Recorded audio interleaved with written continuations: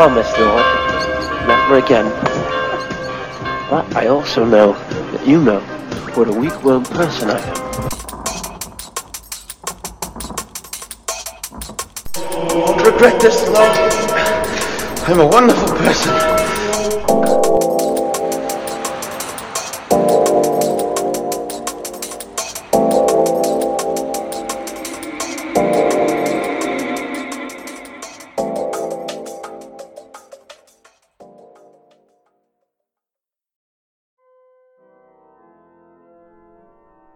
And when they had departed, behold, an angel of the Lord appeared to Joseph in a dream and said, Rise, take the child and his mother and flee to Egypt and remain there till I tell you, for Herod is about to search for the child to destroy him. And he rose and took the child and his mother by night and departed to Egypt and remained there until the death of Herod. This was to fulfill what the Lord had spoken by the prophet, Out of Egypt have I called my son. Then Herod, when he saw that he had been tricked by the wise men, was in a furious rage, and he sent and killed all the male children in Bethlehem and in all that region who were 2 years old or under, according to the time which he had ascertained from the wise men. Then was fulfilled what was spoken by the prophet Jeremiah. A voice was heard in Ramah, wailing and loud lamentation, Rachel weeping for her children. She refused to be consoled because they were no more. But when Herod died, behold, an angel of the Lord appeared in a dream to Joseph in Egypt, saying, Rise, take the child and his mother, and go to the land of Israel, for those who sought the child's life are dead. And he rose and took the child and his mother and went to the land of Israel. But when he heard that Archelaus reigned over Judea in the place of his father Herod, he was afraid to go there, and being warned in a dream, he withdrew to the district of Galilee. And he went and dwelt in a city called Nazareth, that what was spoken by the prophets might be fulfilled. He shall be called a Nazarene. This is the gospel of the Lord. Praise to you, O Christ. This is our gospel for this coming Sunday, the second Sunday of Christmas, or in Christmas, or after Christmas. And this text is actually also the gospel text for the Holy Innocents' Day, basically, which is December 28th, where following Christmas we have these 3 successive days of sort of celebration in a sense. We have St. Stephen's Day, which is a celebration of the death, the murder of the first martyr, St. Stephen. And then we have St. John the Apostle Day, the 27th, where we celebrate the writing and the work of the Apostle John, which is also a day in which we bless wine, by the way, because of the story of the wedding of Cana. And so if you go to a more traditional Catholic church, for instance, people will bring their wine and it will be blessed by the priest. And then the 28th is the Holy Innocents' Day, the murder of the Holy Innocents, which it's an interesting succession of stories there.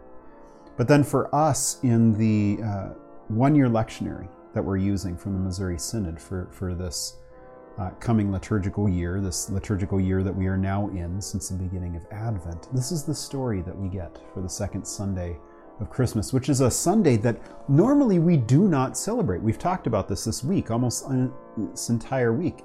Normally, by the time we get to what would be the second Sunday, Christmas, we either move Epiphany to that Sunday, which Epiphany is the 6th of January, or we will have it be the Name of Christ Sunday, which is January 1st, or whatever the case may be, but we hardly ever celebrate the second Sunday of Christmas. So this is kind of a big deal for us. But at the same time, this is a text that we normally don't want to read. You know, in part, we have the story of the flight into Egypt, where we get this beautiful picture of God using fatherhood, for instance, to protect his son, where he takes Joseph, who for us would be the patron saint of fathers, who he does his work even for a child that is not his own, to protect that child, to do what he can to protect that child so that God's promise might be fulfilled. And then we get this wonderful picture. They go down to Egypt, and then it's told that a prophecy is fulfilled. What is that prophecy? Out of Egypt I've called my son, which comes out of Hosea 11, which when Hosea was writing this, he was hearkening back to God's redemption of the people of Israel during the Exodus out of Egypt. Well, for us at the same time, we can read that and say, okay, in Christ comes fulfillment. That Christ is the fulfillment of all things. All things that God has done, Christ is a fulfillment of. And because of that, we see in the Israelites, for instance, a waiting. They're waiting for God's fulfillment of his promises, God's fulfillment of these things. And in the same way, that is for us as Christians. We are waiting. We are constantly in Advent. We look around the world and we see that the world is not a utopia. We see that sin still exists, that death still exists, even though we're told that the forgiveness of sins is proclaimed in Jesus' name throughout all the world, and that death died the day he rose from the grave, and yet we wait for the complete fulfillment of that when Christ returns. And so every time, especially as we read in Matthew constantly, this was to fulfill the prophecy spoken by whoever that might be. We have to remember that the Israelites were waiting for many, many years for the fulfillment of their prophecies, and now we wait for the fulfillment of ours. Well, they go down to Egypt, and Herod gets mad because the wise men from the east, these Gentiles, did not do what he asked. So he takes matters into his own hands, and he goes and he kills quite a number of people. We can talk about how that's a perfect picture of how sin is way worse than we think it is. Sin is not good, which is a duh moment, right? But it's not just some mistake or a missing of the mark. It's a horrible, dreadful thing. It's a disease that captures us, that places us into bondage, which is why when we make our confession in church, we say that we confess that we are in bondage to sin and we cannot free ourselves, that we have sinned against you in thought, word, and deed, as we confess to the Lord our own inadequacies. Well, here we have Herod being the absolute picture of that, the picture, I think, of the sinner. The sinner does not want to be usurped. The sinner does not want to lose his or her power. The sinner wants to retain whatever it is that they can in order to be strong. And so Herod takes matters into his own hands. He's going to kill this baby future king, this king of the Jews, because he always wanted to be the king of the Jews, even though he wasn't Jewish.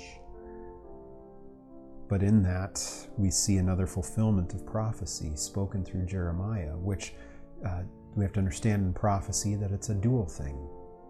That when Jeremiah spoke those words, it was dealing with exile. Here it's dealing with Christ. And it's dealing with the murder of the first martyrs, the proto-martyrs, the young children killed. And in that same way, though, it's this picture of the reason why Christ came. The murder of those children is why Christ came. To bring redemption and forgiveness of sins, but also to bring resurrection.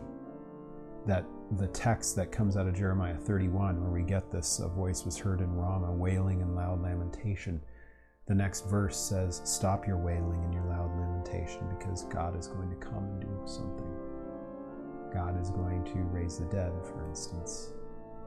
And so even in this dreadful story, in this dreadful prophecy, we have God fulfilling his promises.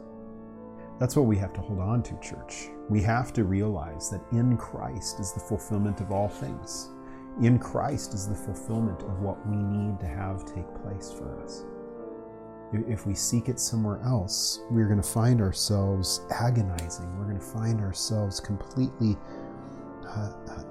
out of our depths as far as what we can or cannot handle. We're going to find ourselves angry because we're going to look at the world and we're going to see things not the way that they're supposed to be. And yet what we find in Christ is that he opens up a new future for us so that this current status quo will be gone, but something new will come in him, and that is what we hold on to. So Merry Christmas. Happy New Year. I hope you have a blessed remainder of this week and this weekend. Stay safe, and we'll see you with the new year with some new readings. But with that, go in peace. Serve the Lord. Let us pray. O God, our Father, who by the birth and infancy of thy Son didst sanctify and bless childhood, we commend to thy love of all children and beseech thee to protect them from every hurt and harm, and to lead them to the knowledge of thyself and the obedience of thy will. To the same Jesus Christ our Lord, who lives and reigns with thee in the Holy Spirit, one God, world without end. Amen. Again, go in peace. Serve the Lord. Merry Christmas and Happy New Year.